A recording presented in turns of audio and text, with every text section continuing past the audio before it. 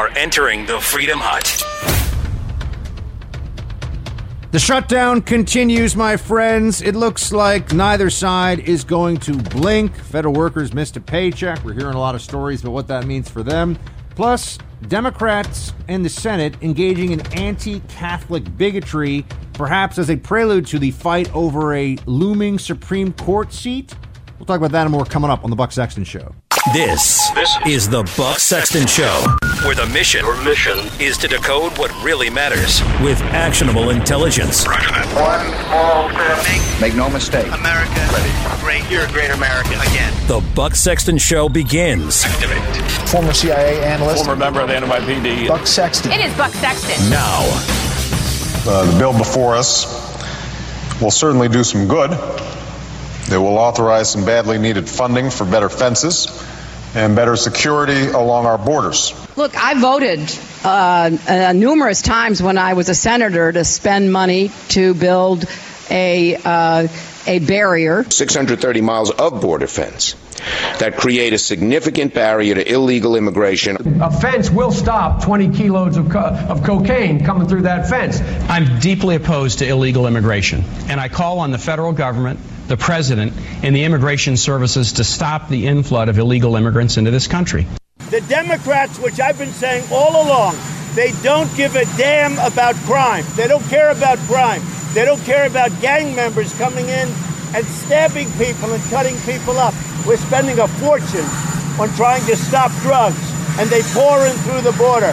But I see it more now than ever before. The Democrats don't care about the border, and they don't care about crime. Welcome to the Buck Sexton Show. I know it's Friday, and I promise we're going to have some fun later on in the show, and we're going to loosen things up a bit. But we had to start there with the Democrats are just lying their faces off. They really are. You know, walls don't work. What you had Schumer, Hillary, Obama, all talking about barriers and fences, and that's what this whole discussion's about. Now they're pretending like that means nothing. And you know, there's one part of this that I haven't really drilled down into as we're in the midst of this shutdown, and I know that federal employees are not going without a paycheck for the first time. The part of this is that it's not, yes, there's huge political implications of this for 2020. Yes, it matters a lot that we tackle the crisis. It is a crisis at the border, that we deal with this. But then there's also, how can we have any faith in discussions about politics and policy in this country if as Americans we can't even trust the other side to agree that a wall works? What can we trust them with? You know, if there's going to be this fundamentally false premise that is relied upon by so many millions and millions of people and the power apparatus and the media and the Democratic Party, that all of a sudden a fence is not really a fence. You know, a chair is not really a chair. This is what our politics has devolved into. We're having these conversations full of sophistry and insanity. And it really just is because Democrats are driven by emotions and desire for power, and they don't care how foolish this whole thing sounds. I have people still that look at me and say, walls don't work. I look at this is such a dumb thing to say. And look at the way that the tone, the conversation has transformed. If you had said a year ago even, or maybe 3 years ago before Trump came into office, but, you know, during the Obama administration, if somebody had said build a wall, and when Trump was running for president, someone said, you know, build a wall, it was, oh, that's so dumb. And everyone would clap, you know, yeah, that's right. That's such a stupid thing to say. Now that we're thinking about it and spending time looking at the issue, talking to actual experts. And by the way, I am going to the border next week. I will be at a wall next week. I will be at a border meeting with Border Patrol, going all over the place, doing a lot of on-the-ground reporting. So the show will continue, obviously. I'll be doing the show from the West Coast next week, but or starting Tuesday. But I'm really looking forward to getting ground truth, because these people are just lying to me all the time in the media. I know they're lying, but I'm just amazed at how brazen they are brazen they are about it. They just don't care. Just like Trump said, they don't care about crime either. They have no real concerns about any of the stuff that's going on at the border. It's fine for them. It's fine. They pretend to care, but we know that they don't. You just hear insanely stupid things on TV from people whose job is to go on TV and sound smart. Insanely dumb things. Here's over at MSNBC. Here's I don't know who this is. Maria Hinojosa. Don't know who this is. Saying that 9/11 told us something very important about walls. This might surprise you. Play clip 5. You sound like you don't think the Democratic response was as robust as it could have been. Because the problem with the Democratic response is they are continuing to play into this narrative of, oh my God, border security, border security. Guys, I've been talking about this story for 30 years. For 30 years, there's been the neurosis about border security. The greatest terrorist attack in our country did not happen because someone crossed that border. It happened in our city because they got off of planes. So there, it begins to feel like the wheels are just spinning, talking about border security. That's just a non sequitur. This is bringing something in the conversation that has nothing to do with anything. No one is saying that our southern barriers would stop all terrorist attacks. Maybe it wouldn't even stop any terrorist attacks. Doesn't matter. But there is you see it now. There's this desperation because there is a focus on the issue now. We are talking about it. Trump has taken the message to the American people that there's all these different, there's this and there's that. There's all these reasons that they pretend exist for why you shouldn't do this, and you knock them down one by one. We already have barriers and fences along hundreds of miles of our border. We already know that those barriers and fences have dramatically improved security at those parts of the border. We already know that there has been bipartisan legislation passed in the last decade or so to build an entire barrier system along our southern border. We have Border Patrol agents at the very highest level down to the rank and file telling us this is what they want and it would be helpful. Other countries, Israel among them, have built incredibly effective barrier systems that have dramatically improved their security. Schumer voted for $25 billion a year ago for border security. Now they're saying $5 billion is too much. $1 billion they're saying is too much. $1 is too much. Just you list this out, and what are they even talking about?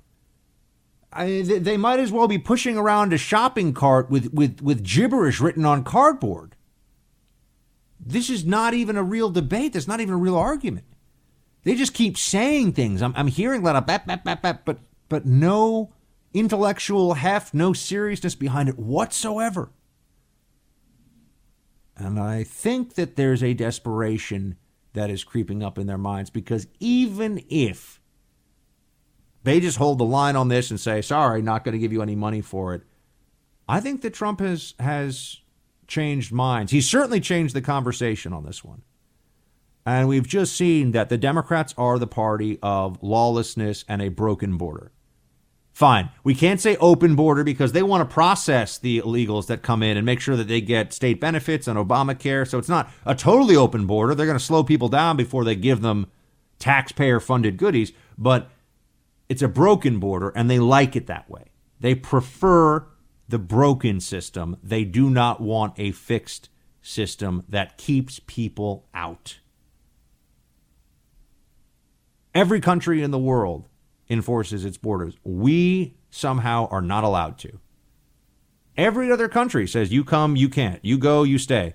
We're not allowed to do that. We're mean people if we do that. We're bad people.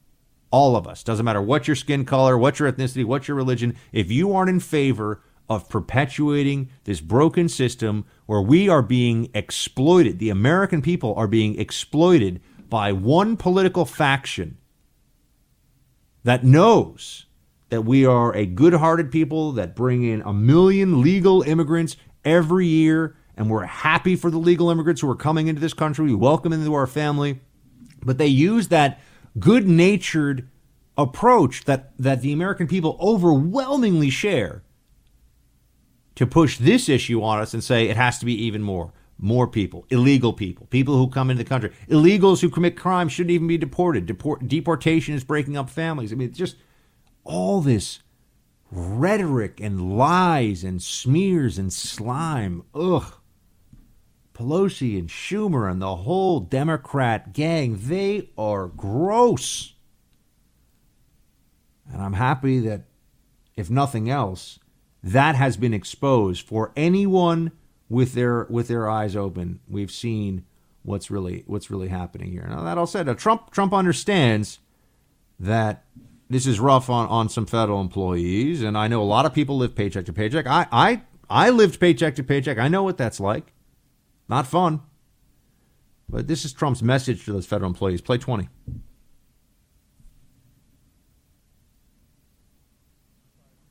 Oh, we don't have it. Well, he says, many federal employees agree with what we're doing. They don't want to see people killed because we can't do a simple border structure. Everyone will be paid. We have no choice. That's what the president said. And that's an important thing for him to say. I understand that people that work for the federal government have this idea that, they have employment forever. I mean, that was kind of the sense when I was there too, and that there'll always be that paycheck, and that's one of the advantages of working for the federal government. But Trump is saying, look, even those people that are suffering hardship, and the hardship is real, who work for the federal government, understand that this is a critical issue. We have to get control of this. There are literally lives hanging in the balance, and they are going to be paid. They will be. I don't think anyone has any doubt they will be paid. So people keep saying to show up for work and not be paid. I've had lots of times in my life where I wasn't, paid on time, or I didn't get the check when I was told I was going to get the check. As long as you get it in a reasonable time frame, you kind of just move on with your life, right? I've had plenty of times where I've had to, chase down one employer or another for money that I was owed. I mean, this is not unheard of for any of us. They will be paid. So I think that's also an important part of this. That's something that we shouldn't allow to get all out of control with the media narrative about this. And ultimately, I think that Trump is doing pretty good job of making this case. Here's a Democratic representative from Minnesota discussing where his district is on the wall. This might surprise some of you. Play clip 9. They are concerned about the trade situation, but from what I can tell, they're still hanging with the president. Today, we got 67 calls for building the wall and 5 against. So, sounds to me like he's still pretty popular. And yet I hear from lib journos all the time, America overwhelmingly disagrees with the wall, doesn't want a wall. Based on what? One thing that you see the left do a lot, and the journalists of the left, which is one and the same, one thing that they do with great frequency is this appeal to imaginary experts, right? Oh, I have some super secret geniuses or some incredible data that I'm just going to refer to and hope that you don't call me out on it because it doesn't really exist. All the studies say, all the polls say, experts, I love this one on the border, experts say walls don't work. That's not true. I hear it all the time. People say it on TV all the time. It's not true. I have yet to meet an actual expert on border security who says that a barrier does not work, because they know that they would be clowned if they said it. Because I would have then Border Patrol from San Diego sector, who I'm going to go see next week, they'd say, no, this has helped us tremendously. Here are the stats to prove it. There's no question. There's no question. They're lying to you, and they're lying for a reason. So I just wanted to dig into some of this. And we'll have some of our friends joining us on the show today that some you'll be familiar with. I'm sure Jesse Kelly, maybe Jesse Kelly. He's only 7'3", so he's got that going for him, which is nice. And then we also have, I think Benny Johnson from the Daily Caller might join us for some fun. We got an expert from the Center for Immigration Studies who's going to be calling in. It's going to be just a good, solid Freedom Hut Friday extravaganza. So strap in, team. We'll be right back. Congress should do this. If they can't do it, I will declare a national emergency. I have the absolute right to do it. It says as clear as you can. Now, what will happen? I'll be sued. It'll be brought to the Ninth Circuit. And maybe even though the wording is unambiguous, just like with the travel ban, it'll be appealed to the Ninth Circuit, and we'll probably lose there too, and then hopefully we'll win in the Supreme Court. They'll always bring it to the Ninth Circuit. And then you never know what's going to come out of the Ninth Circuit, and you never know what's going to come out on appeal. But fortunately, we have a Supreme Court that's treated us very fairly. We have a country that is under siege. You could actually, a lot of people don't like the word invasion. We have a country that's being invaded by criminals and by drugs, and we're going to stop it. So I want the Democrats to come back to Washington and vote. Thank you very much. Strong messaging from the president. He's right, and he knows it. And he's also right about how this is going to go down. If he does declare a national emergency, they will find some way to pretend that that's, beyond his authority. There's the truth is that the Democrat approach to the law is to just question what every word in every statute means as a form of lawfare, right? So that they can read the statute. The statute can say the president may, in his authority, declare a state of emergency, and they will say, well, what is a state? What is an emergency? What is a president? I mean, this is nonsense, but unfortunately it works because they don't operate in good faith on these issues. It was very clear that the president had the right to institute what became known as the travel ban. It was very obvious that the president, under his executive authority, could do this, but a lot of judges pretended that he couldn't just because they didn't like it. Don't like, not legal. That's the way they approach it. Do I have some concerns about a national emergency? Absolutely. I have concerns because Democrats are nuts. Democrats are wackos now. They don't operate in the same universe that many of the rest of us do. They really, yes, there'll be a national emergency on climate change, a national emergency on, they're going to go from the war on all these things, the war on poverty, the war on guns or gun violence, to a national emergency for all these things.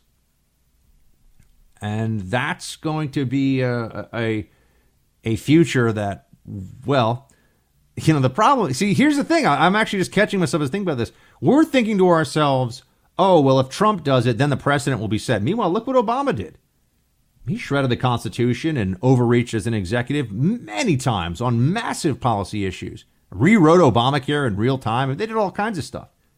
So it's not like if Trump doesn't declare a national emergency, they won't. They'll do it anyway. So I'm starting to think, you know what? Declare that national emergency, man. Go for it. Let's do this. Let's win on this one. Let's get a win. How about that? I agree with the president. He's doing this thing right. When we come back, I'll talk to you about my latest making fun of CNN moment. That's coming up.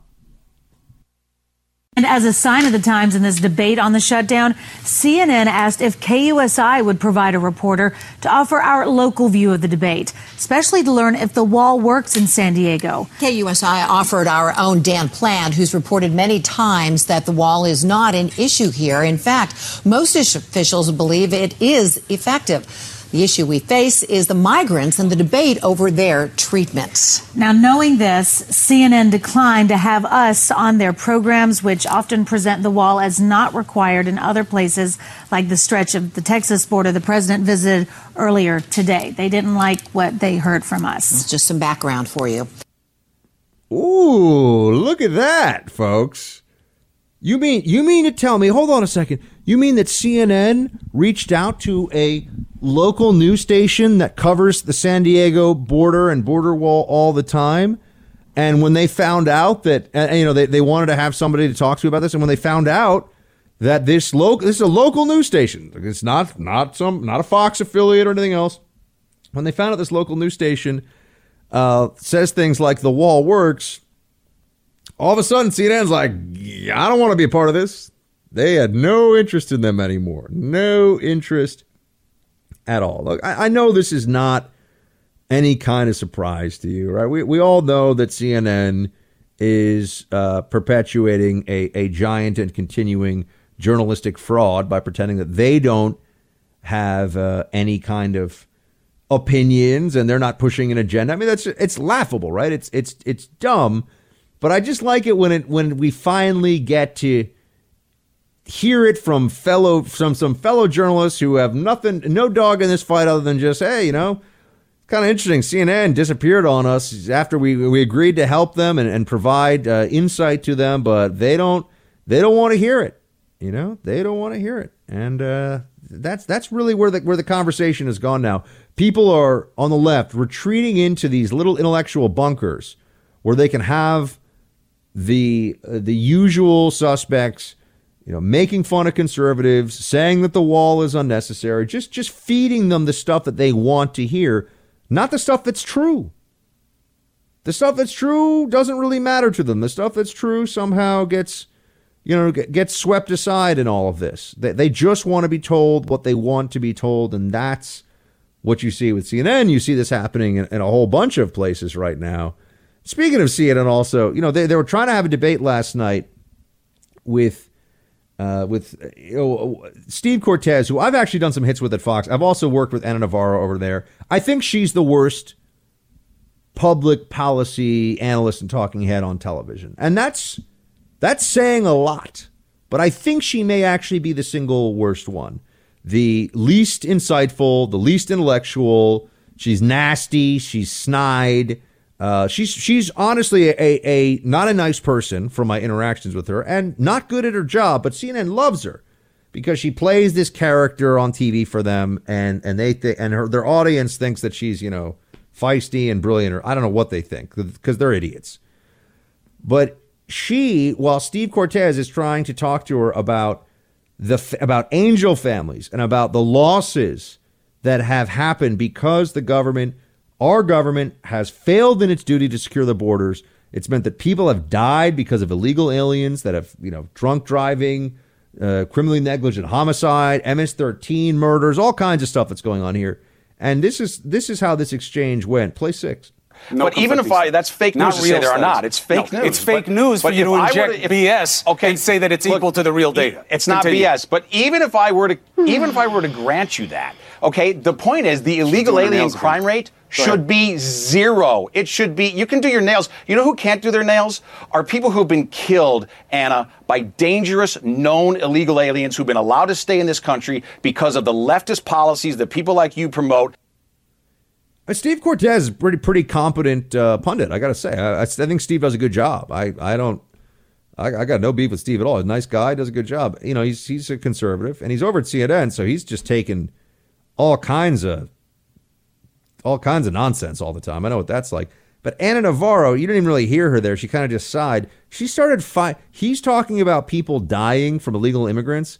Ana Navarro starts filing her nails on TV, which is, I would note, so disrespectful. If I did something like that to Ana Navarro, oh my gosh, they would say it's racist. They would say, all these other things.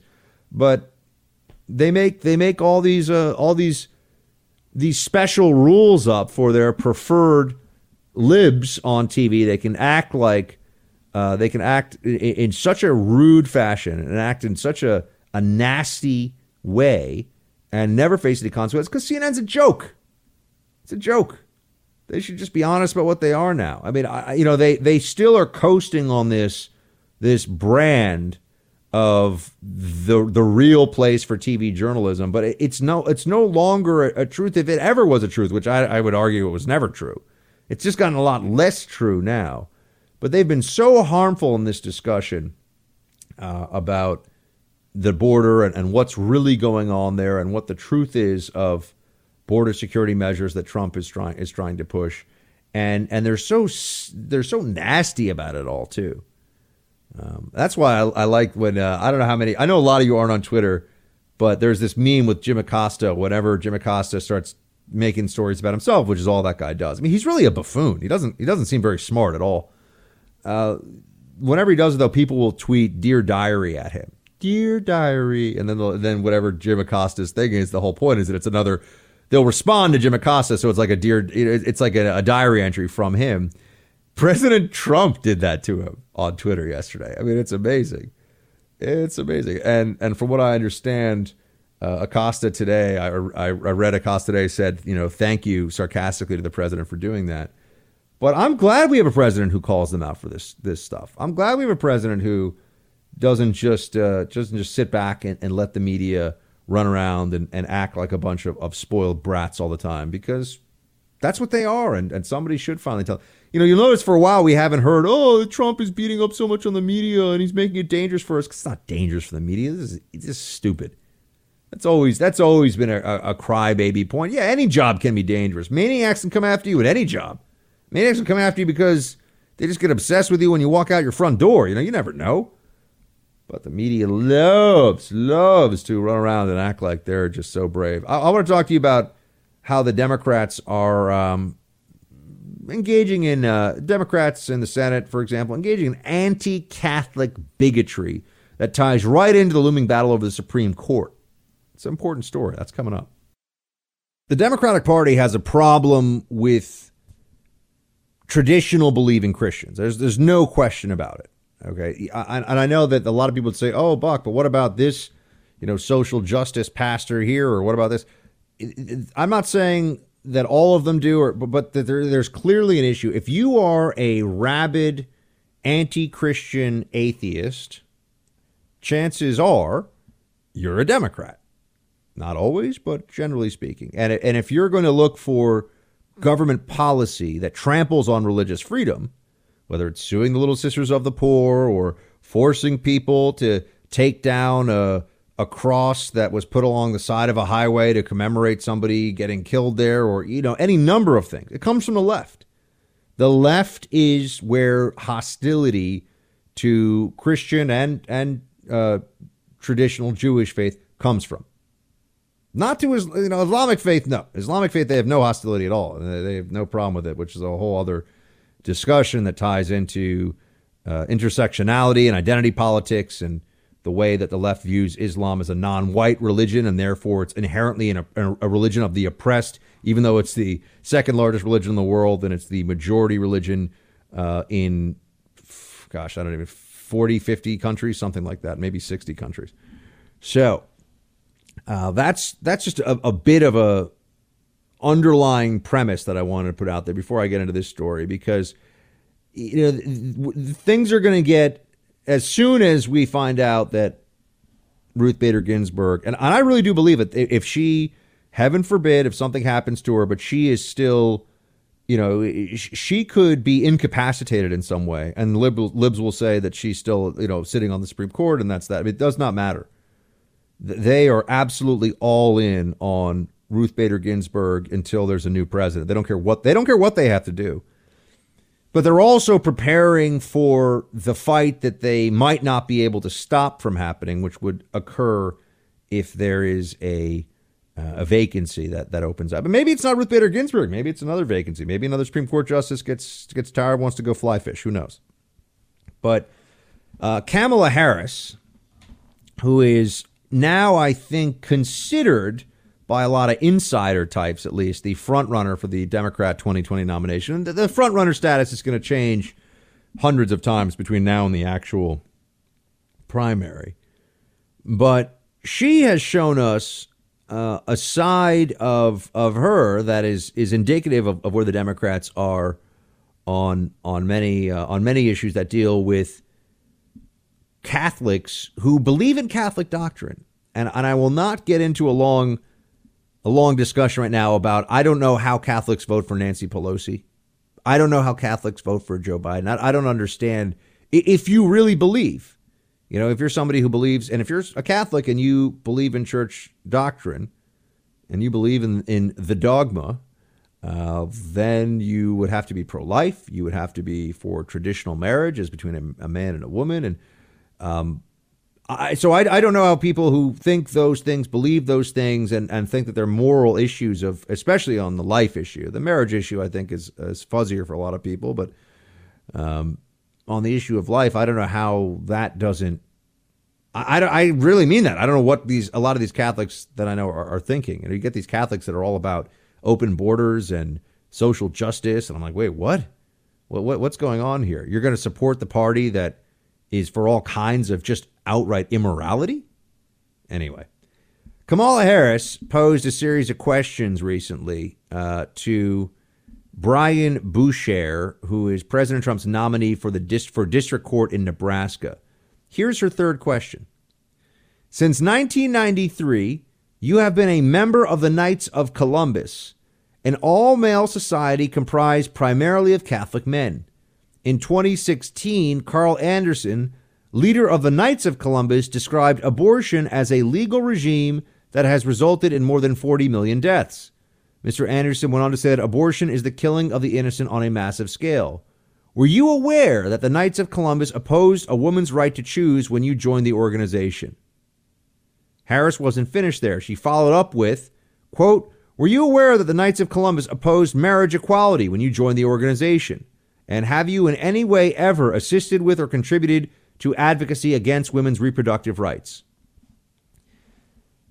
This is bigotry, by the way. This is anti-Catholic bigotry that is on display.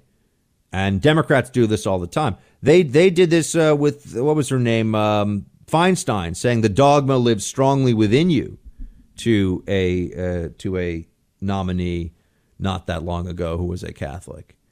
And what you see here is, first of all, I mean, the hostility to the Knights of Columbus. The Knights of Columbus is the largest fraternal Catholic organization, I think, that there is. It's got 2 million members.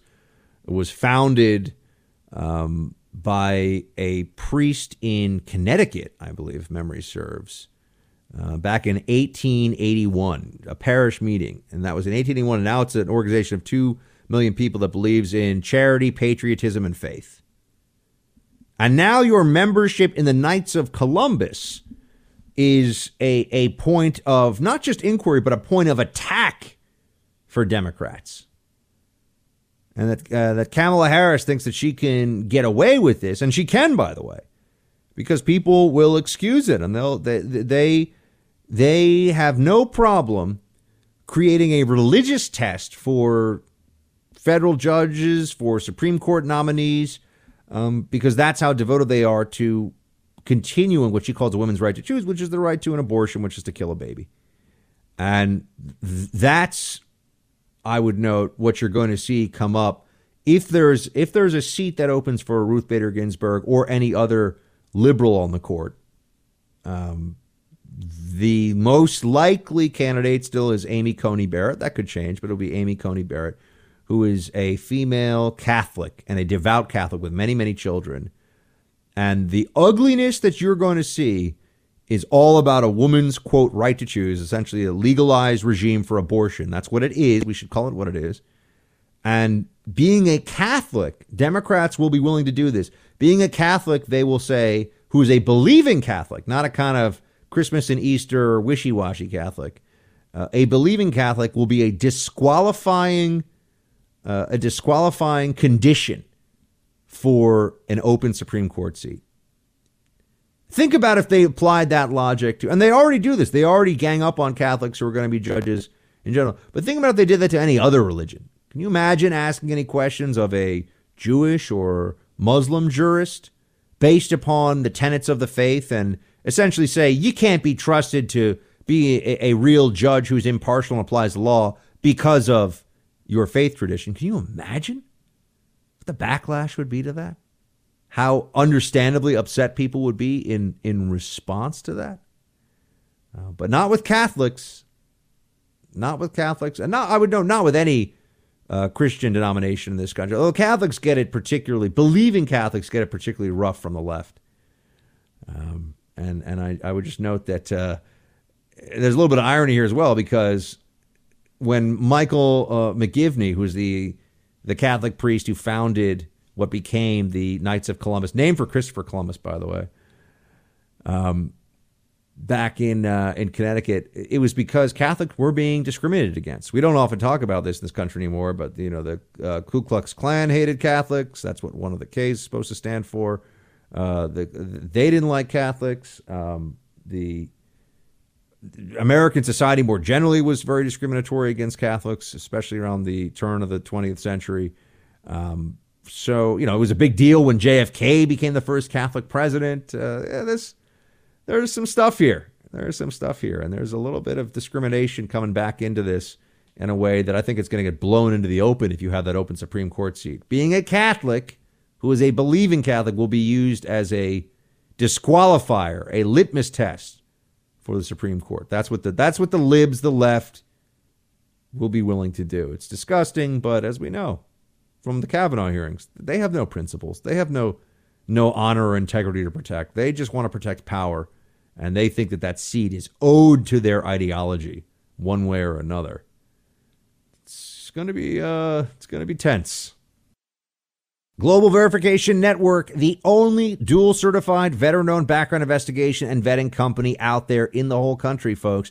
They are the people you need to go to if you're in an HR department, if you've got a small business or a huge business. Have them do your background checks. Some of you probably already have a contract with somebody else to do this. Global Verification does it better, smarter, and more efficiently for you. And if you have a specific issue or problem, they tailor the program to your needs, okay? They are independently certified by the National Veteran Business Development Council, and that's the only minority spend certification recognized by the $1 Billion Roundtable. These guys are the ones you need to go to. They are risk mitigation experts that you can see for yourself. Go to mygvn.com. Again, the website is mygvn.com, or call 877-695-1179 for Global Verification Network. Make sure you tell them Buck Sexton sent you. Leave no stone unturned. We continue to see an influx of people, as you described, as a humanitarian crisis. Yesterday we had 450 apprehensions, Mr. President. Yesterday alone, you had 450. Out of that, 133 from countries other than the Central American countries and Mexico. India, we apprehended some Pakistanis, we had some folks from Romania, on and on and How on. many Pakistanis yesterday? 2 yesterday. Just yesterday, down at the Rio Grande section of the border with President visiting McAllen, Texas, you heard there from a Border Patrol agent that you had not just 450 apprehensions in that one sector that one day, some from India, Pakistan, and Romania. What is going on at the border? And how big of a crisis is this really? We have Art Arthur joining us now. He is a resident fellow in law and policy at the Center for Immigration Studies. Art, thanks so much. Thank you for having me, Buck. All right, so how would you gauge the situation right now at the border? You know, what is the truth of how this is or is not a crisis? Oh, it's a huge crisis. Right now, about 61% of all the migrants who are being apprehended along that border are family units or unaccompanied alien children.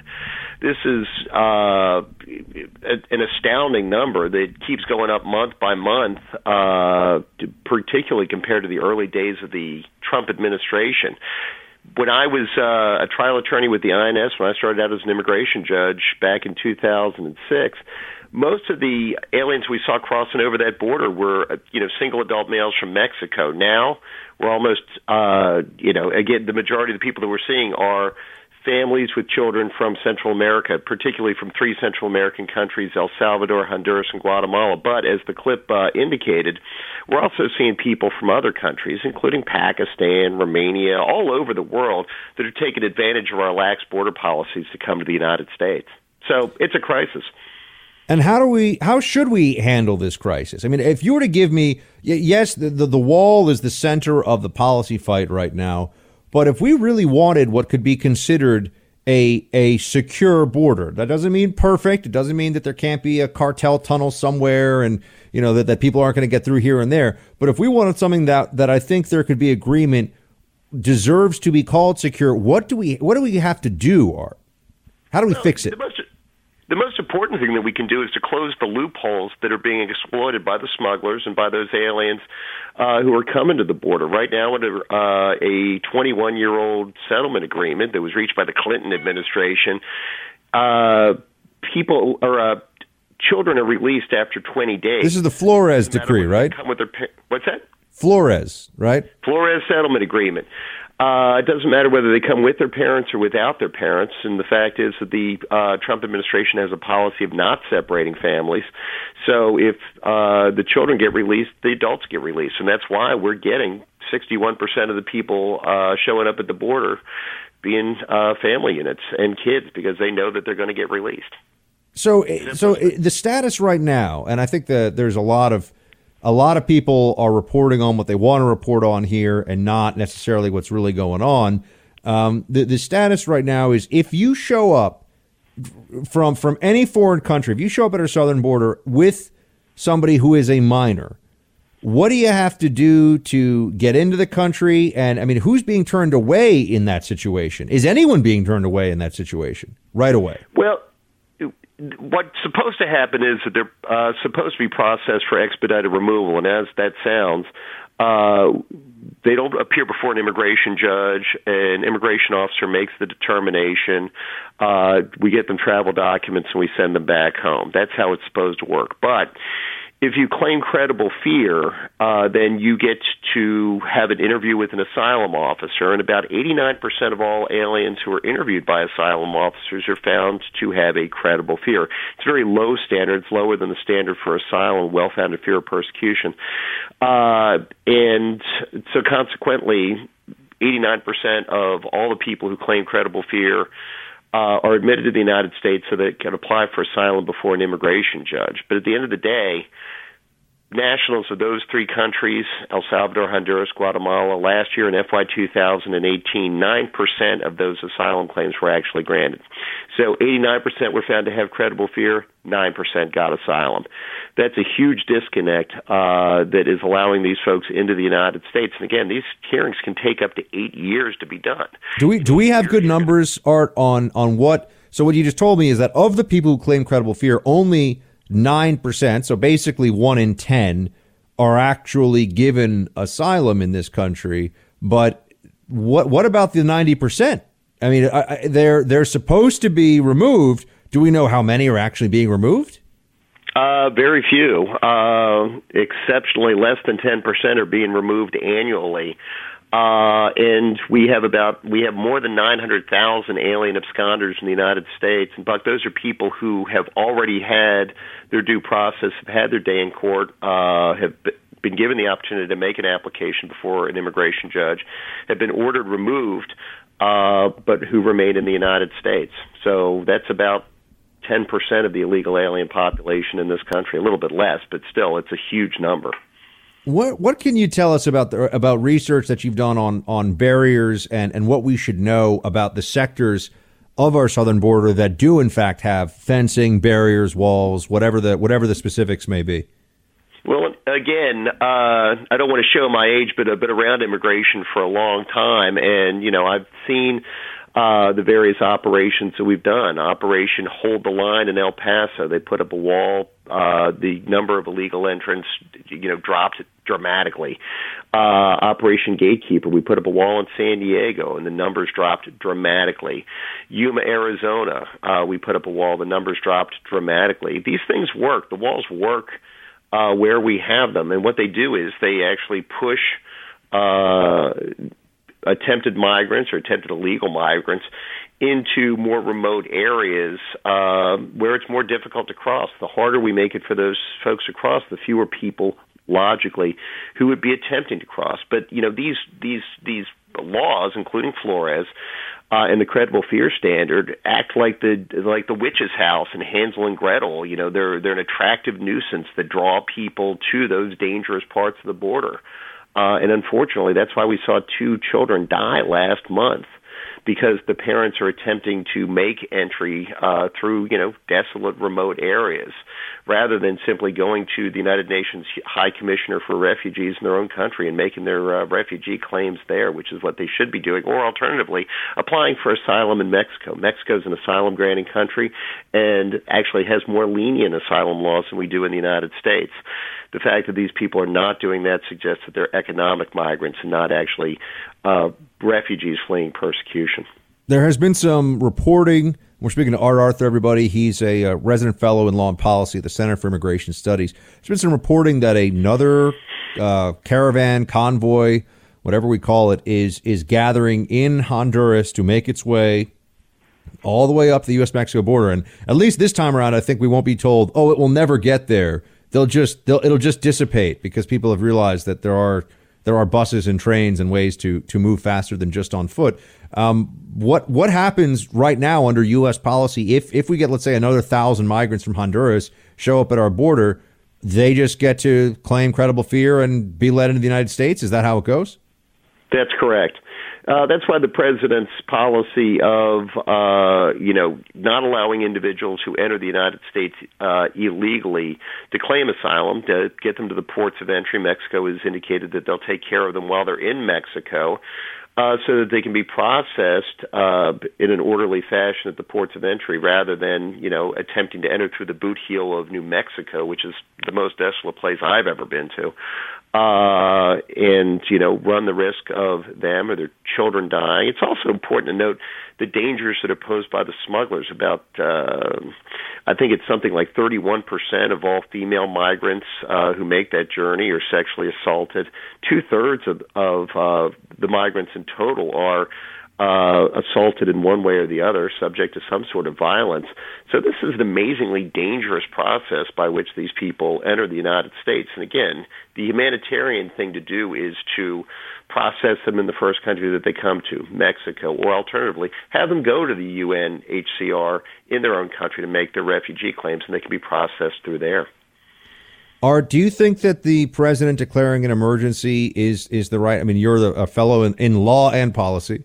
Do you think that this is the right move if in fact the Democrats don't give him a single dollar for additional barrier construction, which seems to be the direction this is heading? Well, Ms. Pelosi said that she would give $1. So, I mean, oh, okay, fair point. But I don't think that's going to be enough to do a whole lot of good. But declaring a national emergency in response to a humanitarian crisis probably would be something that would be appropriate. It's something that the president has the authority to do, but I think that that's something that he's actually going to be rather reluctant to do. One of the reasons why, amongst the reasons why the Obama administration was criticized, was because they did too much through administrative action. They granted amnesty, temporary amnesty, albeit to 690,000 dreamers. They continued temporary protected status for, dozens of years for, nationals of countries who had long since moved past the crises that prompted those declarations to begin with. So, again, the president, campaigned against things that President Obama did, which was seizing too much power. I think the president's going to be very reluctant to use that power himself, but he may have to yet. Art Arthur, everybody, from the Center for Immigration Studies, CIS.org, if you want to see their latest research. And Art, we always appreciate you making the time. Thank you, Buck. I greatly appreciate you having me. Team, we'll be right back.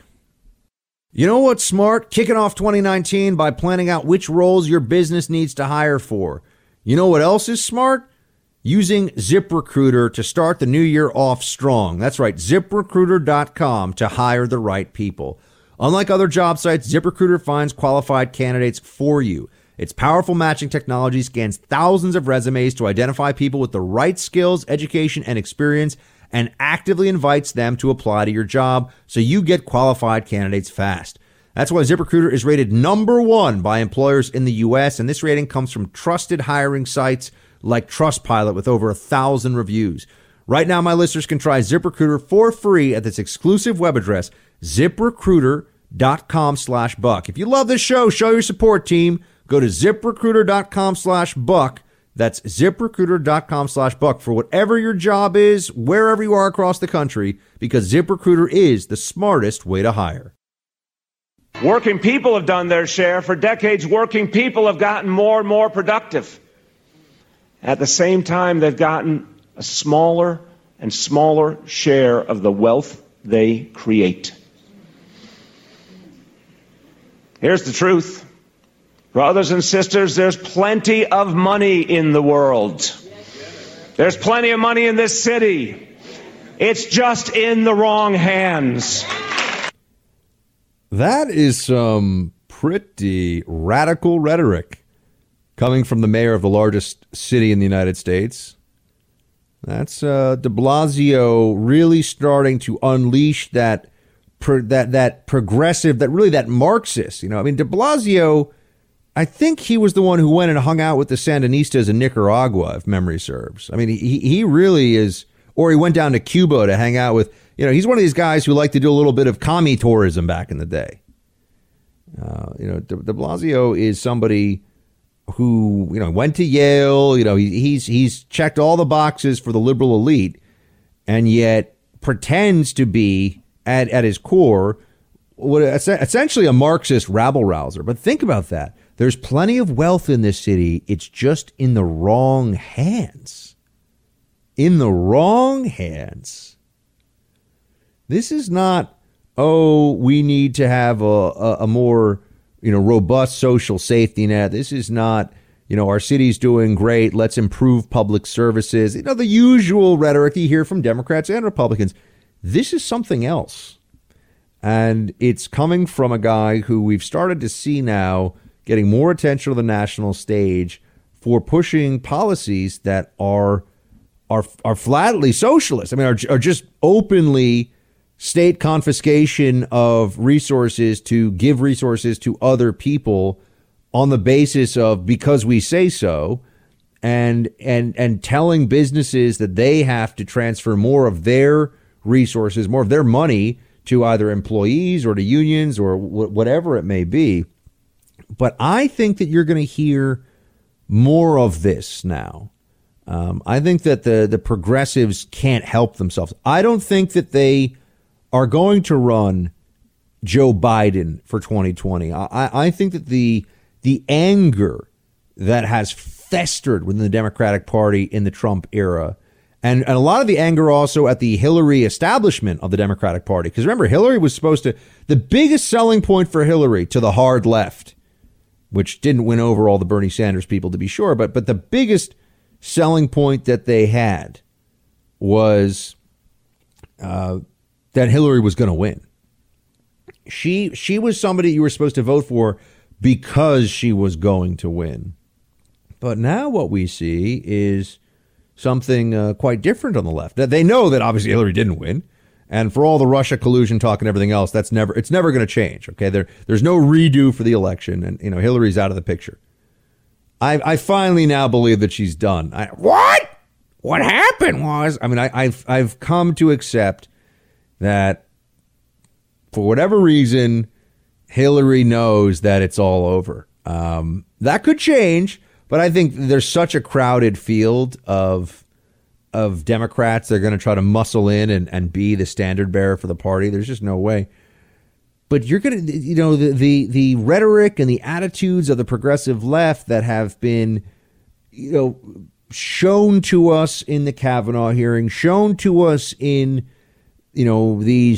by these Antifa groups and these harassment outfits that show up and yell at people at restaurants and are really aggressive and crazy.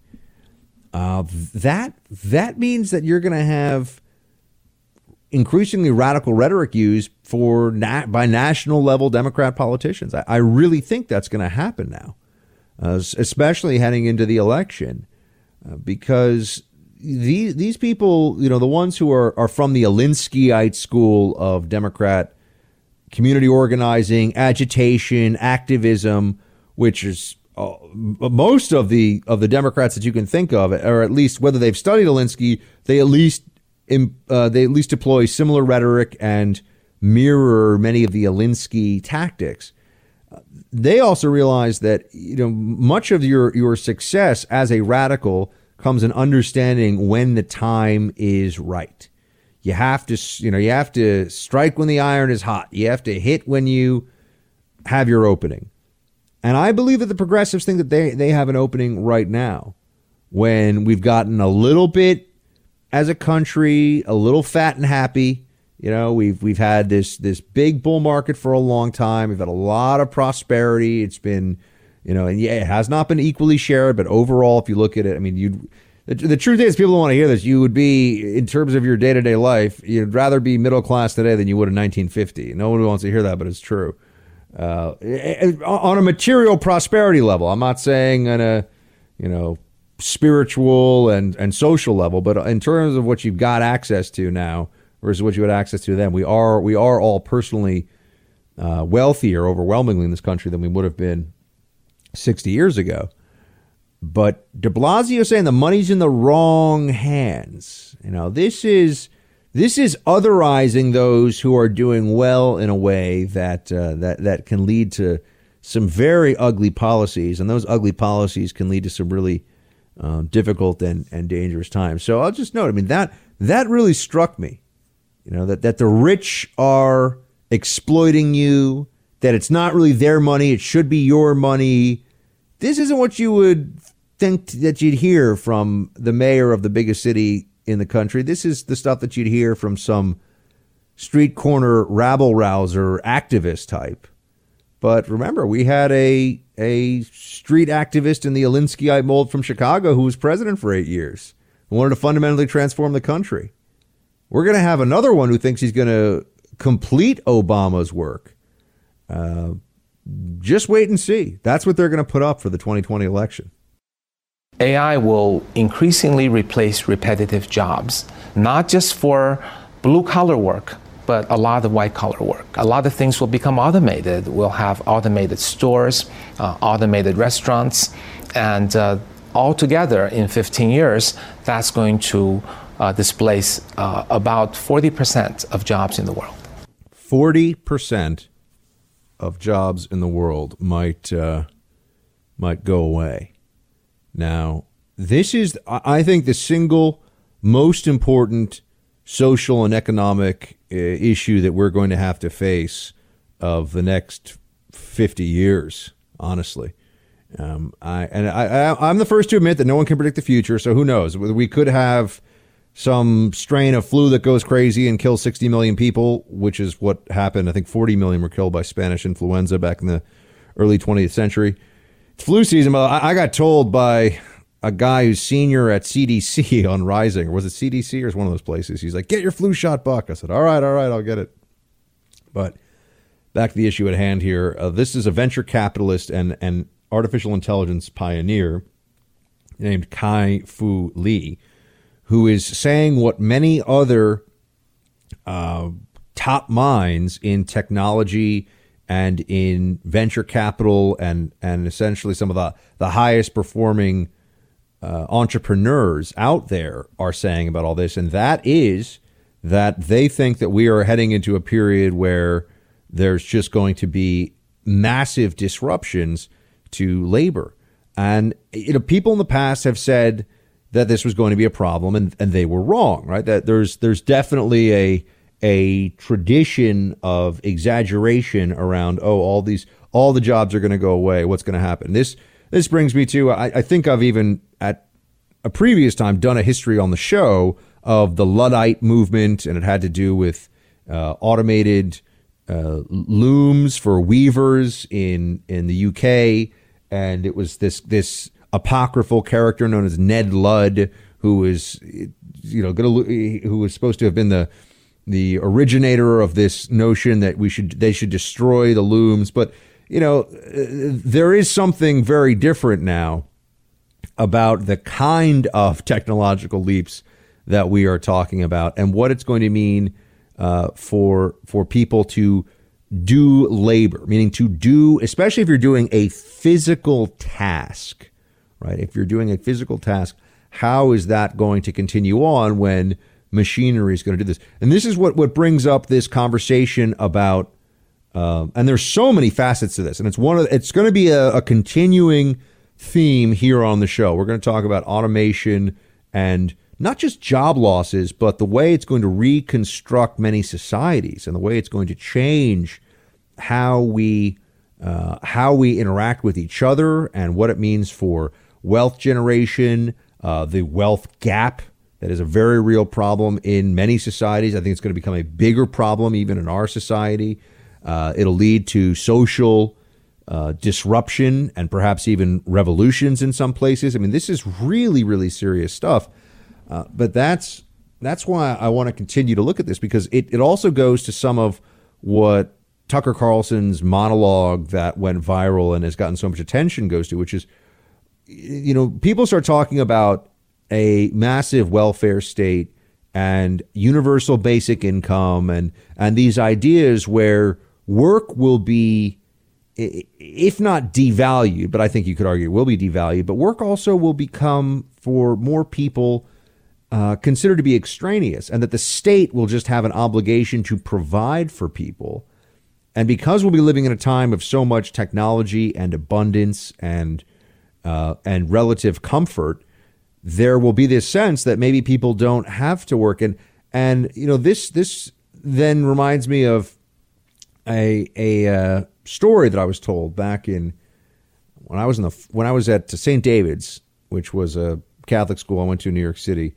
We had this one teacher who, and I don't remember the parable or the details of it, but he told this story about how this guy was in what he thought was heaven, and any food he wanted would appear, any place he wanted to be, he could be. He knew he had died, but any woman whose company he wanted would appear, and it sounds like heaven. It sounds like heaven.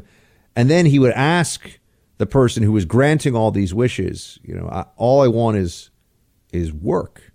I want to build something. I want to do something. I want a challenge. I want a task. He said, no, you can't have that. And he said, then the story wasn't like he was telling the story to little kids, but the story was, no, you're actually in hell. You're in hell, and your hell is that you have to only have those things that you thought you wanted so badly in life, and those things that you were willing to sacrifice for and give up your dignity and your honor and be immoral trying to achieve. And now you have that for eternity. And what you can't have is to build, to construct, to create, to be additive, right? To challenge yourself. And now, look, it's a little bit of a simplistic story, but you get the idea. Jordan Peterson does he has a better, Jordan Peterson, who's now the intellectual dark web guy, used to come on this show way back then. I had Jordan Peterson on this show in 2017 when he was getting known as the Canadian professor who wouldn't use the wrong pronoun for people just based on what they wanted. And I'm just saying, we're kind of trendsetters here in the Freedom Hub. Those who listen to the show know, we had Jordan Peterson on before anybody. I had Candace Owen on this show before anybody knew who she was. I'm just saying. People had said, oh, you're going to have Red Pill Black on. That was what her site was, or her YouTube channel is called. So I'm just saying, we're trendsetters here. But Jordan Peterson tells this, or rather writes. No, actually, I can't remember if I read what he wrote or if I heard him in a speech. But he tells this story where, you think when you're working and engaged in your day-to-day life, heaven is being on a beautiful beach, drinking margaritas without a care in the world. And he says, really play that out. Play that out in your mind. How does that go? Okay, if I could make that happen for you. Now you're on a beach. It's the most gorgeous beach in the world. And you don't have to worry about money. They're just going to let you stay on that beach. You're staying in a beautiful hotel. They're bringing you margaritas every day. He's like, okay, maybe for 2 weeks it's paradise. Maybe for 6 weeks it's paradise. He says, but you get a couple months into this, you realize you're not doing anything. You're not productive. You're probably getting fat from just drinking margaritas. But they're delicious, but they're terrible for you. You're getting soft, and you're going to feel a lack of purpose at some point. And you're going to want to do something with yourself. You have to get up and want to do something, whether it's taking care of your family or going to an office or a job or a work site or whatever it may be. People need purpose, and you can get purpose in all kinds of things. The way that you interact with your fellow human beings. Are you kind? Are you helpful? Are you decent to them? But for a lot of people, especially for men in the male psyche, oh my gosh, microaggression. Purpose comes from work, as in the workplace. The work that's done in the home is every bit as important, and I think one of the great social dysfunctions of the 20th century, or really the second half of the 20th century, is this idea of putting down women raising families as important employment. It is the most important employment a society has. It is as important as any other job there is. It's not necessarily economically rewarded the way that doing jobs are, but it is as important for society, and based on what I'm told by people who actually do it, as rewarding as anything you can do in life. I just wish our society hadn't decided to listen to these radical feminists who are miserable, by the way. They're miserable. Every time I talk to some radical liberal feminist, misery is what I get from them. Oh yeah, they're a professor of such and such. They're in their 50s. They have a life partner, male or female. I don't care. It doesn't matter. But they don't want to call it a marriage, and they don't have kids, and they chase their career, and now they're boomers, maybe late boomers, and for what? For what? They put down all their friends who got married and raised families. Put them down for decades. It's a recipe for misery. I just see it. I see it in the generation above me. And so, but Jordan Peterson's point with it is the same point that I'm making, which is that you need purpose. And once you start taking work away from men as a purpose they have in their day-to-day life, and of course, remember, part of the purpose is you go to work not just to do that productive thing, but also to then enjoy the fruits of your labor and take care of your family, or take care of yourself if you don't have a family. But this is a central part of our social existence. And now that a lot of this is going to be automated, a lot of this is going to be coming from machinery and AI programs, this is going to be very disruptive. Yeah, maybe there are other jobs we can't think of yet. The jobs of the future, people will say. Maybe there are jobs we can't even imagine. Person that takes care of the, automated butler that's bringing you everything, right? The person that fixes it. There will be things, but that doesn't mean there won't be social disruptions and upheaval in the meantime. And look back throughout history. Yeah, we push through things, but maybe we go through a 50-year period of regression. Maybe we go through a 50-year period of upheaval and, societal strife. It's not all just going to be peaches, roses, unicorns, and fairy tales. Peaches are delicious. So that's important to keep in mind as we look at immigration as well. Because here's what the Democrats and the libertarian open borders types, here's what they don't get into. Here's what they don't address. And I think it's really essential that we keep it in mind as we talk about all this. The immigrant population that is coming into the country illegally or that is scamming the system is overwhelmingly from third world countries, developing countries now, where they don't speak English, they don't have higher education, and they're coming into an economy where the stratification between those who can compete in a knowledge-based economy and those who can't is getting wider and wider all the time. That is not a recipe for happiness and cohesion in this society, and it is only a recipe for a larger state, higher taxes, and heavier burdens upon the productive class in this country imposed by the state. So, the massive waves over time of unskilled labor that don't compete in the same kinds of jobs as the increasingly separate elite, if you will, the knowledge workers in this country, that's going to get bigger and bigger. It's going to get worse. And there's also the people in this country that haven't been given the opportunity to, haven't been given the resources to compete at that level. They feel like they're being displaced. And this is all a very complicated, and if we don't deal with it as a country and as a society, I think a dangerous mix. So AI, jobs of the future, fascinating, great stuff, but it's going to have real social implications that we need to understand. What the administration is clearly demonstrating here is that despite the decision to withdraw from Syria, according to the conditions that presidents imposed, we are not withdrawing from the Middle East. We are providing indispensable leadership to stand up and confront the Iranians, who are clearly the strategic threat to the Middle East. What Secretary Pompeo is doing, I certainly applaud. He's bringing countries from Asia, Europe, Africa, the Western Hemisphere, and obviously the Middle East together to deal with this imposing threat to the region, because they're not just a regional threat, they're a global threat in terms of sponsoring terrorism around the world. So today, you just had the first reports about U.S. troop presence getting drawn down in Syria. It's going to be a while. It's going to take some time.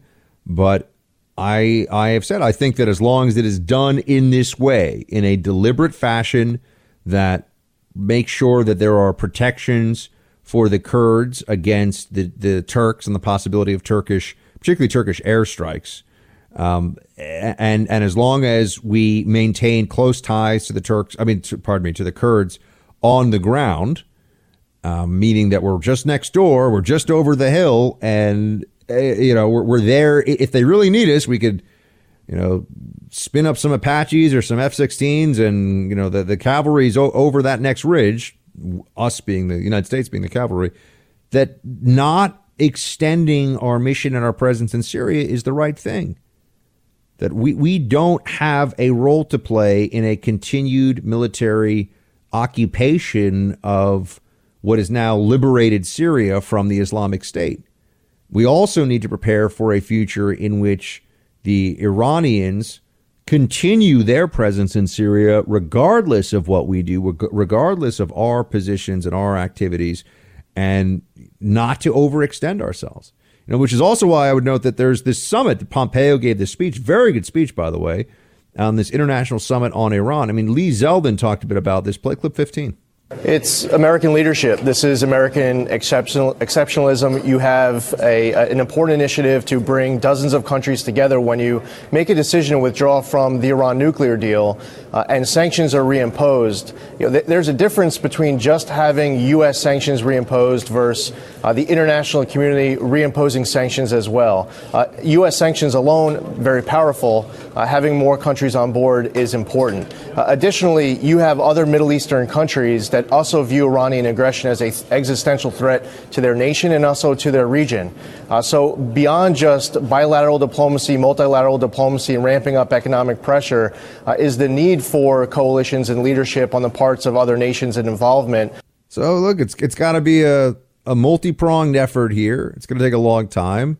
And it's essentially just creating these allegiances and making sure that we're backing allies to keep the Iranians in check.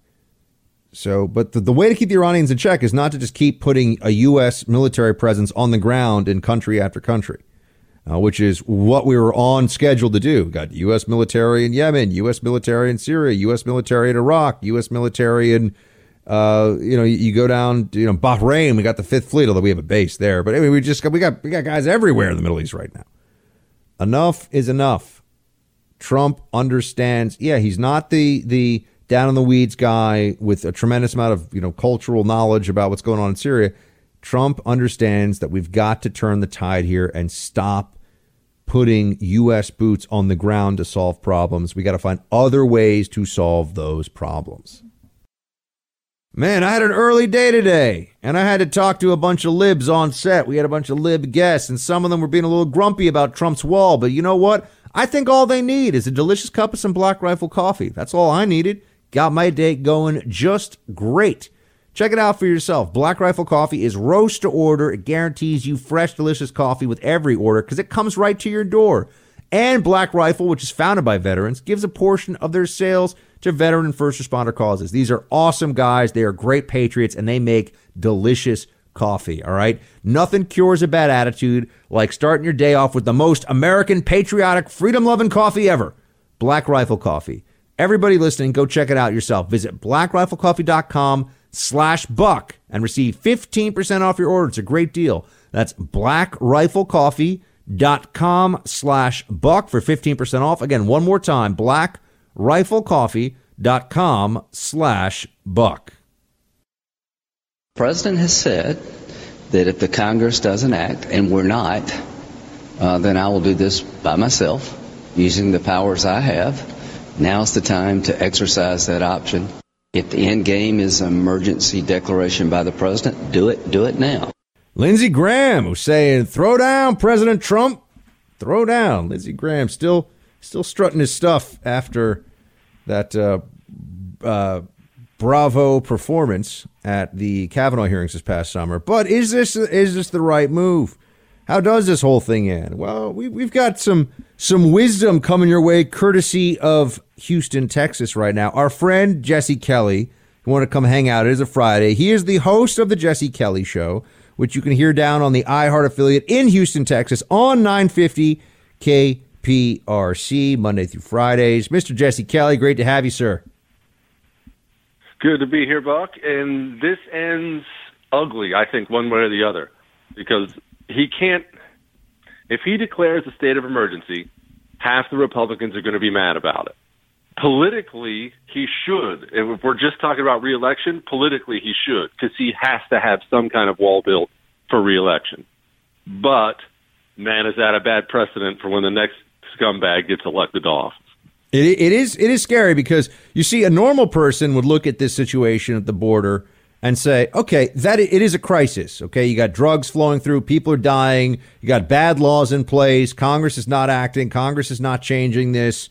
And it's not really in Congress's purview to change some of it in terms of, greater border patrol activity and the law enforcement component of it. That's an executive branch function. So there's all these things.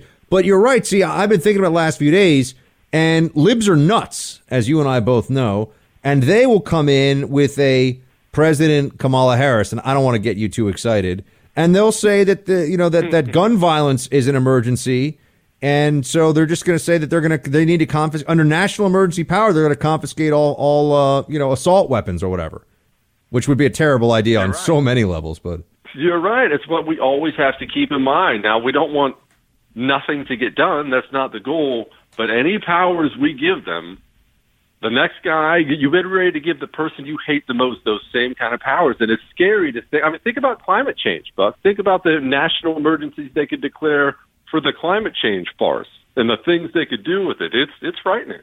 Yeah, absolutely. Climate change is also the one where I have conversations, Jesse, with people who are seemingly normal. Otherwise they sound like folks that you could have a normal chat with about a whole range of issues. And then climate change comes up and they're crazy all of a sudden. I'm like, what are you thinking? You really believe that we have more forest fires going on in California because of global climate change? Are you out of your mind? It's not a political stance. I tell people that it is a religion.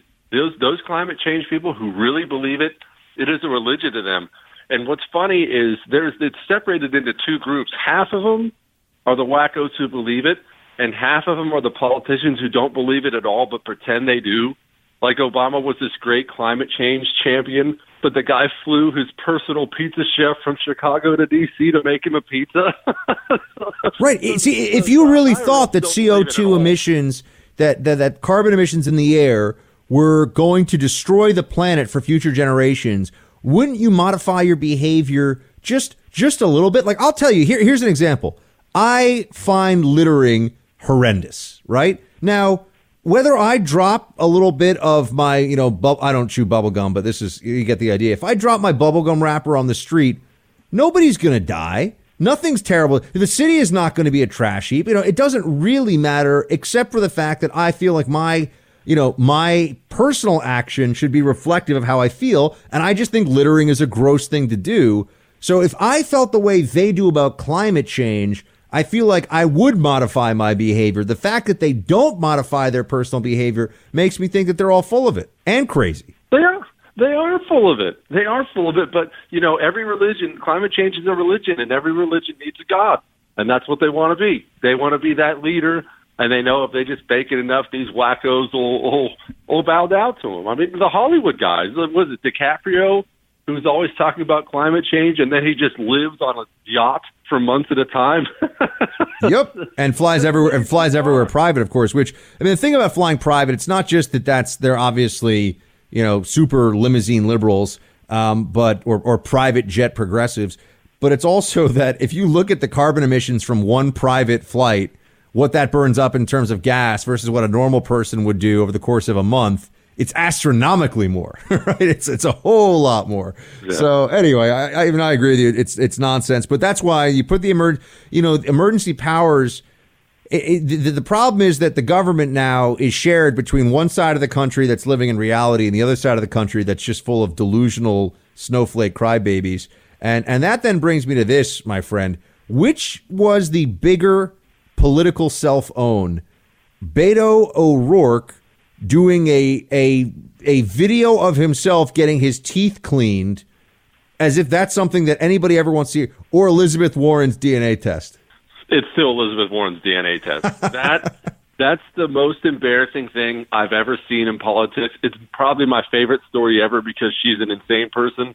But to for years run a scam that you're an Indian, get ready to run for president, let Donald Trump troll you into taking a DNA test that proves you weren't an Indian, and then release said test publicly as if it proved that you were an Indian, has to be the dumbest thing I've ever seen a politician do in my entire life. I'm still stunned that she could be that stupid.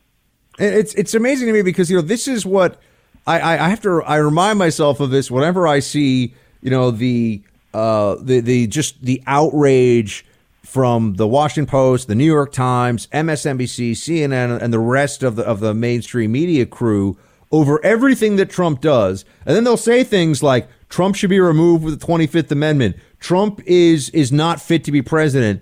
And then they'll write glowing editorials about Elizabeth Warren. I'm like, Elizabeth Warren thinks that being 1,024th Native American makes her a Native American. Elizabeth Warren is a crazy person. The best part of that was somebody said it, and I don't remember the number off the top of my head, but the average American is like 1 in 700. So actually, she's like the whitest person in the United States of America. And to release that publicly, I'm stunned. I can see taking the DNA test. Maybe you take it, cross your fingers. Hopefully you have a little, then you can go out and prove it. But if it doesn't prove what you wanted it to prove, shut up about it. Shred the results, then burn them, then launch them into outer space, and never speak about them again. I also think that the Beto thing, which we've been talking about all day here, where this guy takes his video, he's like, oh, I just want to have a continuing. By the way, am I the only one who thinks he sounds like Napoleon Dynamite? I just want to have a continuing discussion about the border.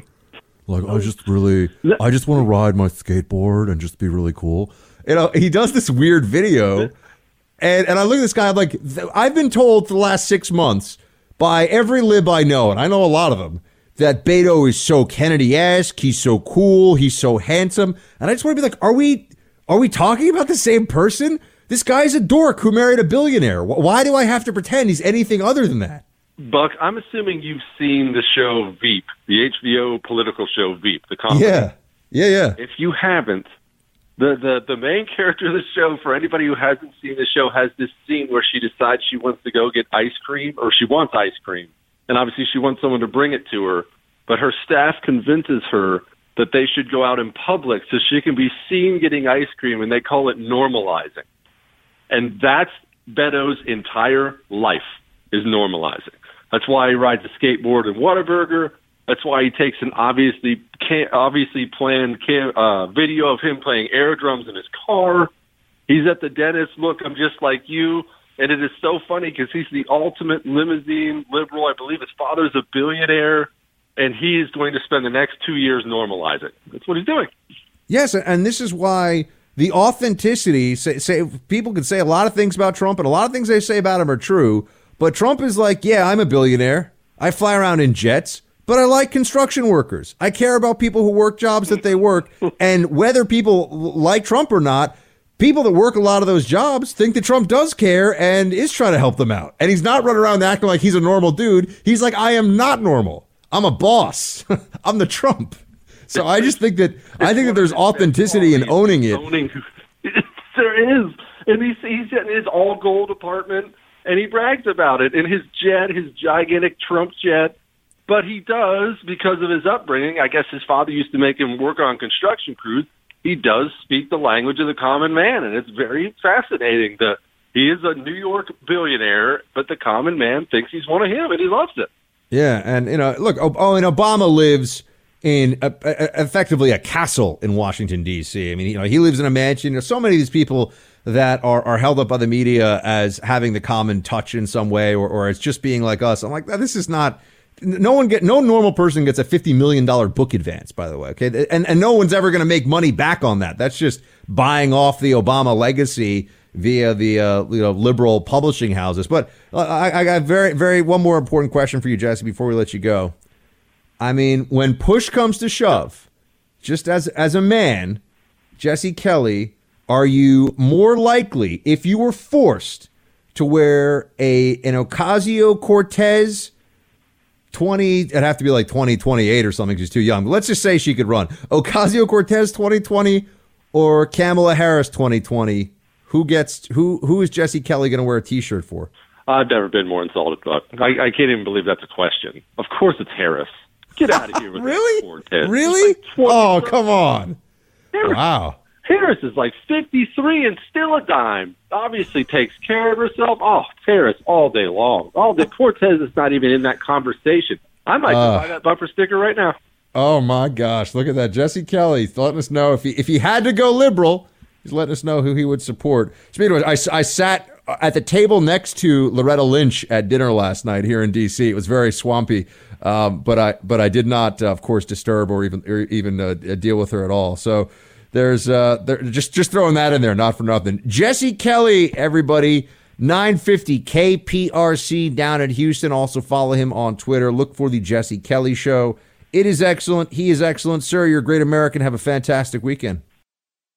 This should be easy to get approved through Congress because the same people that are holding it up have approved it many times before. Ted and John, I mean, these people approved it just a few years ago, and now all of a sudden they're not. They came to me with a package beyond the barrier, and if it was something that we all agreed with, that the senators agreed with, that everybody liked, it's common sense. Most of this is common sense. I'm all for it. I'm prepared for anything. I'm prepared for it. The lawyers tell me like 100%. That doesn't stop people from suing. It doesn't stop people from suing, but Trump's right. This should not be that hard. He's talking about the wall.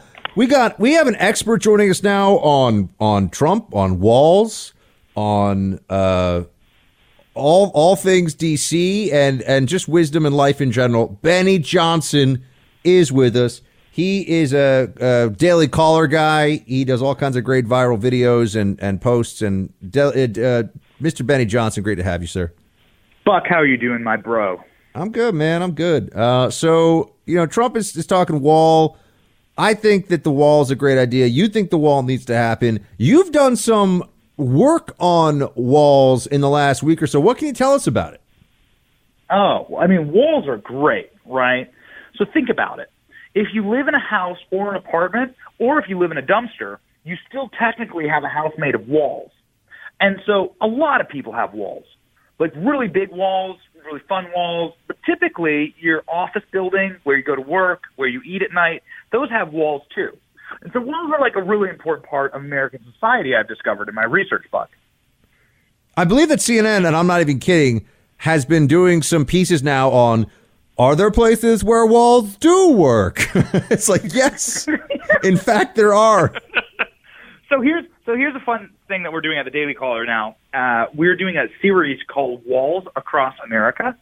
And what I am doing is, as an intrepid journalist, Buck, I am traveling to wealthy or powerful politicians or influencers or tech moguls or celebrities' homes and showing America the walls in which they live behind.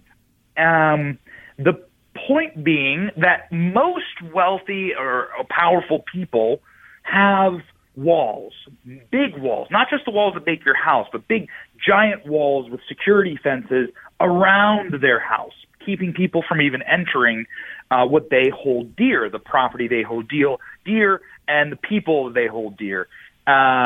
We've done one with Obama, and we're about to launch item number 2, the second in the series.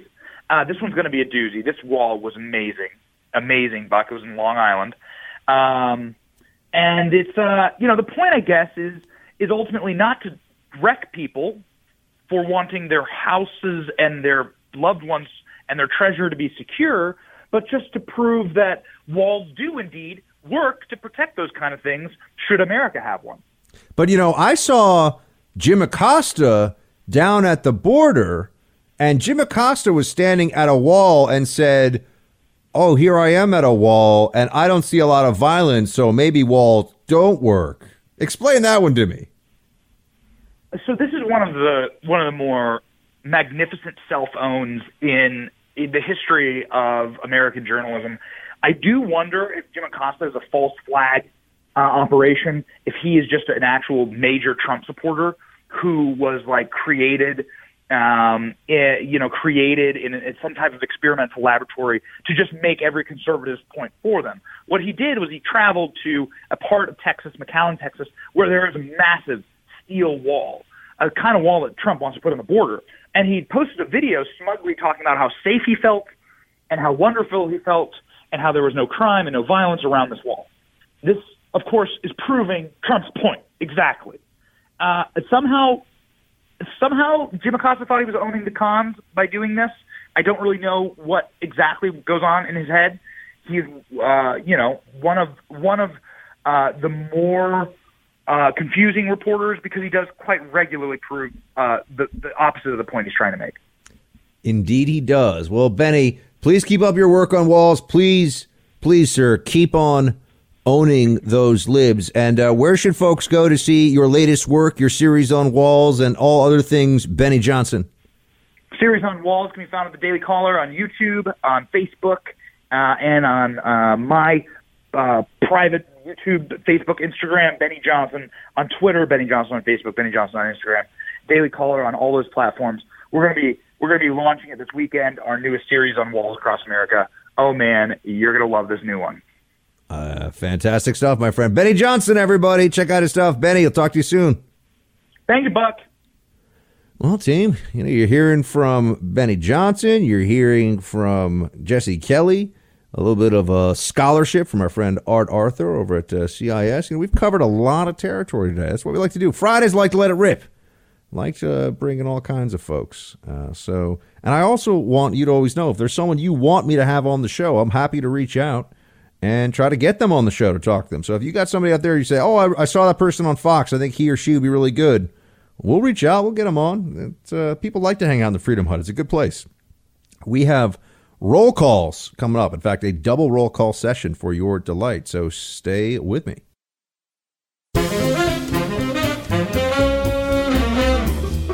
Team Buck, it's time for roll call.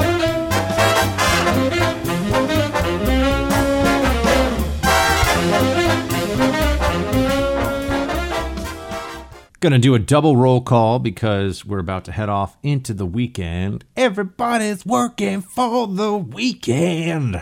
Yeah. I know it's not the best.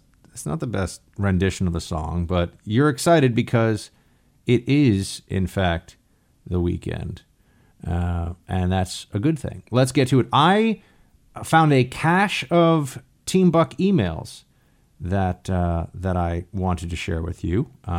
They were coming via bucksexton.com, which we have had under maintenance. I think you could still go to it, but we've had it under maintenance for a little while. We are slowly but surely planning a revamp of all things Team Buck and bucksexton.com related. So I wanted you to be aware of that. And with that, I will get to some of these emails that have been sent to me that I did not even know were there. All right. I don't even know when this was sent. I just got this cache of emails. This is from Brian, who wrote to us at bucksexton.com. Buck, you've been hitting the subject of media dishonesty and loss of integrity for many weeks now. Listening to you talk is like listening to me talk, only I have better hair. Whoa. Fake news. The funny thing is, the media knew that they were going to lose their power, or at least they had the idea they were going to lose their power back in 2012. WikiLeaks exposed emails between CNN and Clinton that bore out the idea that because of the internet, the media would no longer be able to hold their spell over the American people. The internet would allow people to look around and outside of the media narrative and find the actual truth. In modern times, we have recognized this and discovered that it is true, but back when the Clinton machine was trying to take over, they were already talking about it. Happily, they were unable to stop the momentum of that occurrence, and now people like you and me can see the media and the government media complex for what it is. Hopefully their time is over or drawing to a close, and then we can actually have an honest national discussion about what our country is and where it is going. Shields high, Brian. Yeah, Brian, I think that the sense we have of the media has dramatically changed, and I think that this is a good thing.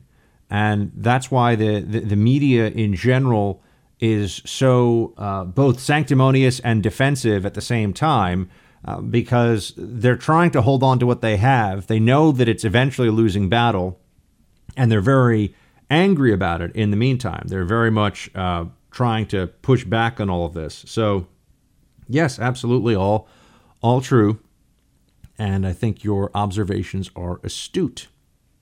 Matt, right? Oh, no, Andy, not Matt. Sorry. Andy writes, I love your 2 hours on Vlad the Impaler back in 2015. Loved it so much that did even more research on that time period and just completed a script for an hour-long episode factional show about Vlad's father's rise and fall. Thanks again. Well, Andy, that sounds really cool, man. And I'm glad you enjoyed the Vlad the Impaler, the episode of Dracula. Today I did also my impression of Napoleon Dynamite in The Office, and everyone thought it was really good. Which is funny, because I've actually never seen Napoleon Dynamite, but I do like my Vlad the Impaler impression. It's fun to do. It's probably annoying to hear, though. Yeah, no, that's an amazing story of Vlad and Vlad's dad, the Order of the Dragon. Really interesting period in history. My dream is to one day do some of those battles as a scripted series for Netflix or something like that. That would really, if I could kind of pick a job that I could just do, I think that would be it. I would do probably a whole Battle of Lepanto miniseries. That would be boss. That would be amazing. That's a 6 episode. I think you could do 6 hour-long episodes for the Battle of Lepanto, and it would, because remember there were the battles before that led up to it. You could cover some of that, and I've already got it scripted out of my head. I've been watching Battlestar Galactica. So many of you have told me in the past that it's a great show. I'm not loving it.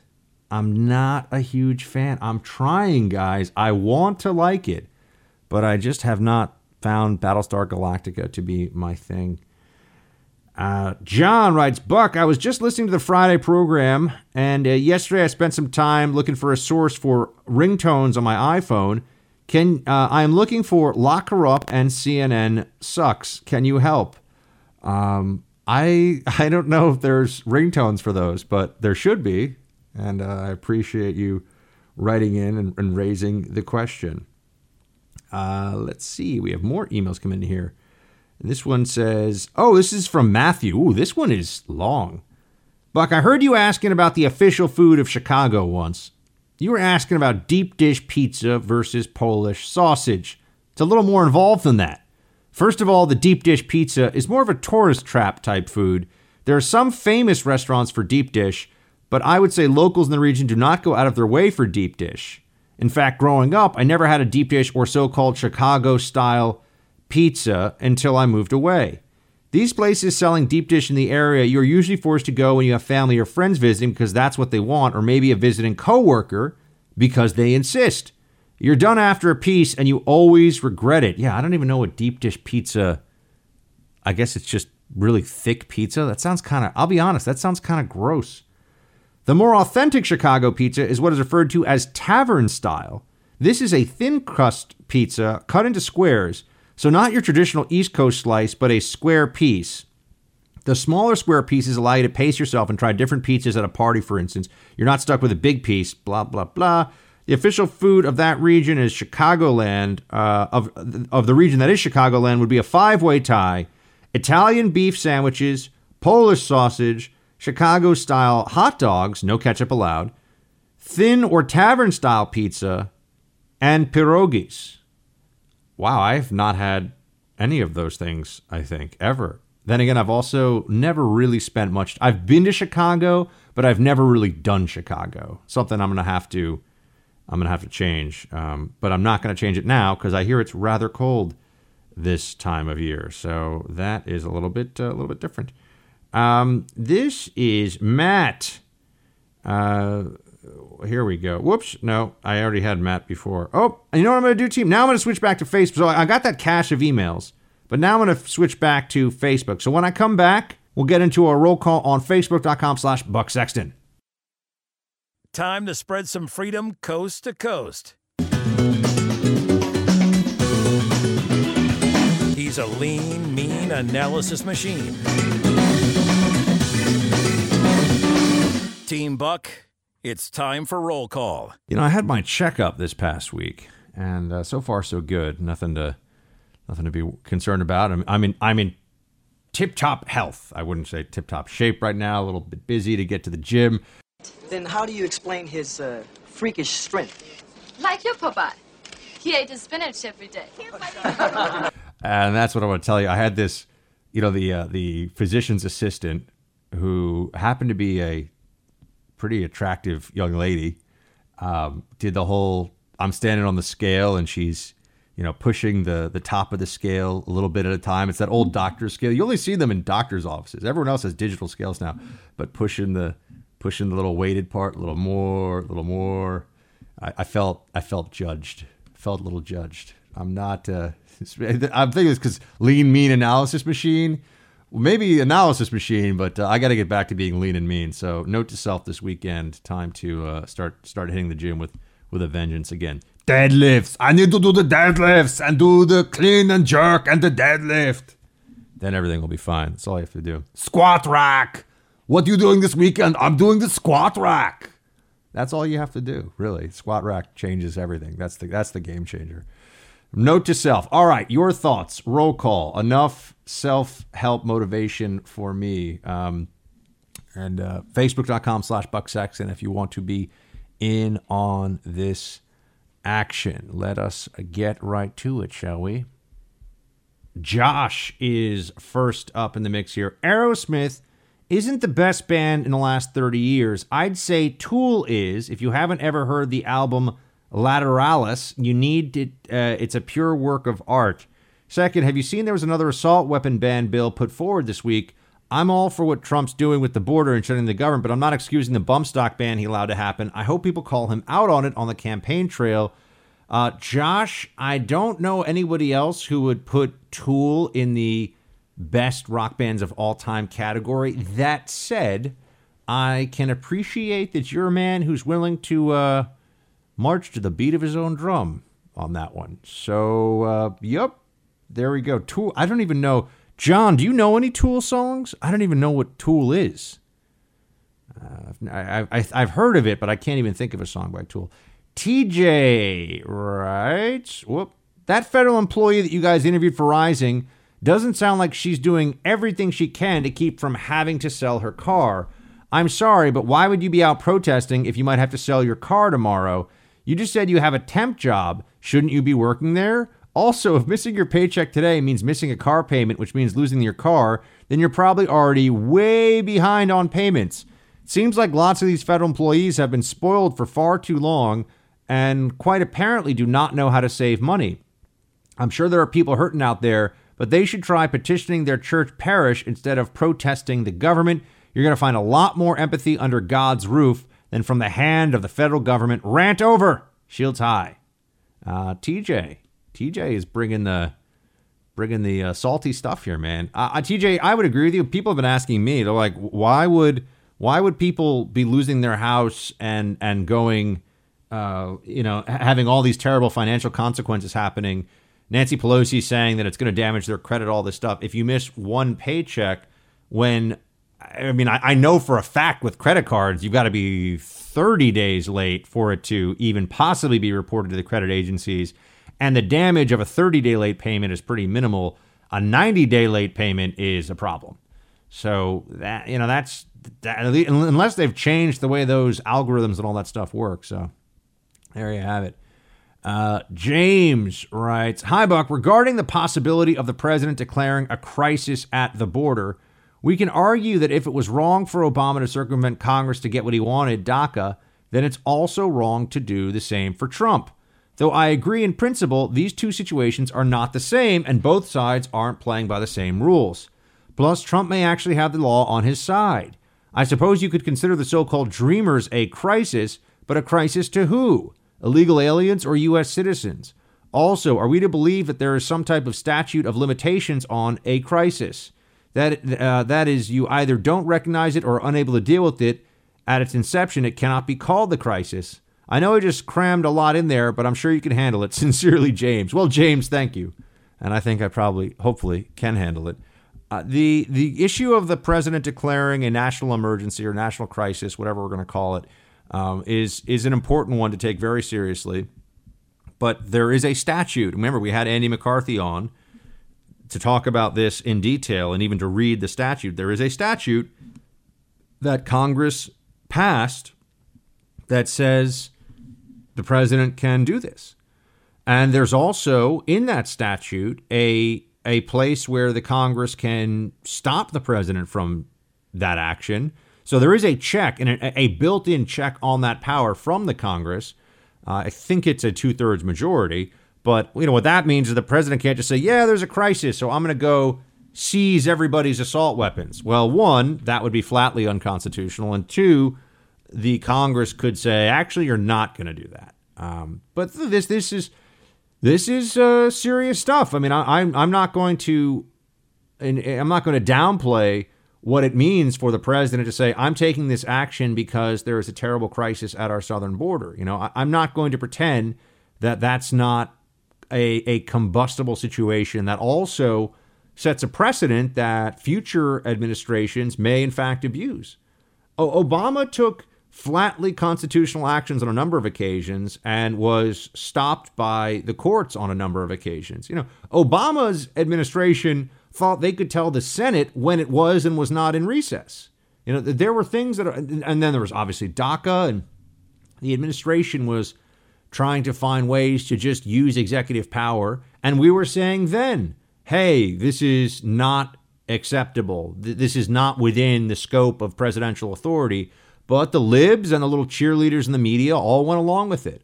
Well, now we're looking at Trump having the authority, but is it a good idea for him to use the authority? That's a different thing. But just because he has the authority, it does not mean necessarily he should use it. But in this case, I think he should, because I believe that the border is a massive problem for the country going forward and has been a problem that we've been told to ignore for far too long. So I'm with the president on taking the most bold action he can on this. Karen writes, most hilarious German movie I have ever seen is Goodbye Lenin, about how things changed when the Berlin Wall came down and Germany reunited. I've never heard of that, nor have I seen it, but it sounds interesting. So, Karen, thank you for bringing it to my attention. David, it's Buck. Shields high. You must have said something a little too accurate. I listen on podcasts, and for some reason, your podcast on Google Play goes into perpetual loading. No other podcast on their site is having this issue, FYI. Hey, guys, is that happening? We got to send Google a angry email. Stop trying to put Buck in a corner. Nobody puts Buck in a corner. Dan writes, Buck, I'm sure you can find the video or soundbite from 2016 debates and rallies where Trump said one way to have Mexico pay for the wall was to levy a fee or a tax on all the money transfers from the U.S. to Mexico. But you are correct. He never said that he would write a check. Yeah, no, Dan, I know. And look, their campaign rhetoric, no matter what president we're talking about, campaign rhetoric tends to be a little fast and loose. People tend not to be held to every word they say in the campaign trail. Yeah, we got to hold people to the big promises, the important stuff. But you know, all of a sudden we're going to assume that everything that a politician says when they're running for president, they will be held to every word of it. That's quite a standard. I don't think it's a standard that I don't think it's a standard that we have held other presidents to, Republican or Democrat. Tommy writes, Buck takes San Diego. Cafe Sevilla, Hash House A Go-Go, great places and pro-gluten-free. The gluten-free girl I took there became my missus. Thank me later. Well, Tommy, I'm thanking you now, my man. Really appreciate that. I will definitely check that out. Those sound like really good recommendations. Team, that's going to be it for today. Have a fantastic weekend. I'll be talking to you on Monday, and then from the border every day after that. Shields high. A lot of people have heard of the AARP, but you or someone you know might be a member and not even know that the AARP is really left-wing. A lot of progressive causes that they advocate for, all about Obamacare and trying to help push higher taxes. You don't want that. How about I tell you where you can get all the benefits of AARP, but actually support what you believe in? I recommend AMAC. Why AMAC? Well, AMAC has, first of all, over 1.5 million Americans who have joined. That number is growing all the time. And AMAC is all about what you value, okay? It gets you discounts on car insurance, hotels, roadside assistance, dental plans, even cell service options, okay? Lots of benefits, and it believes in conservative values.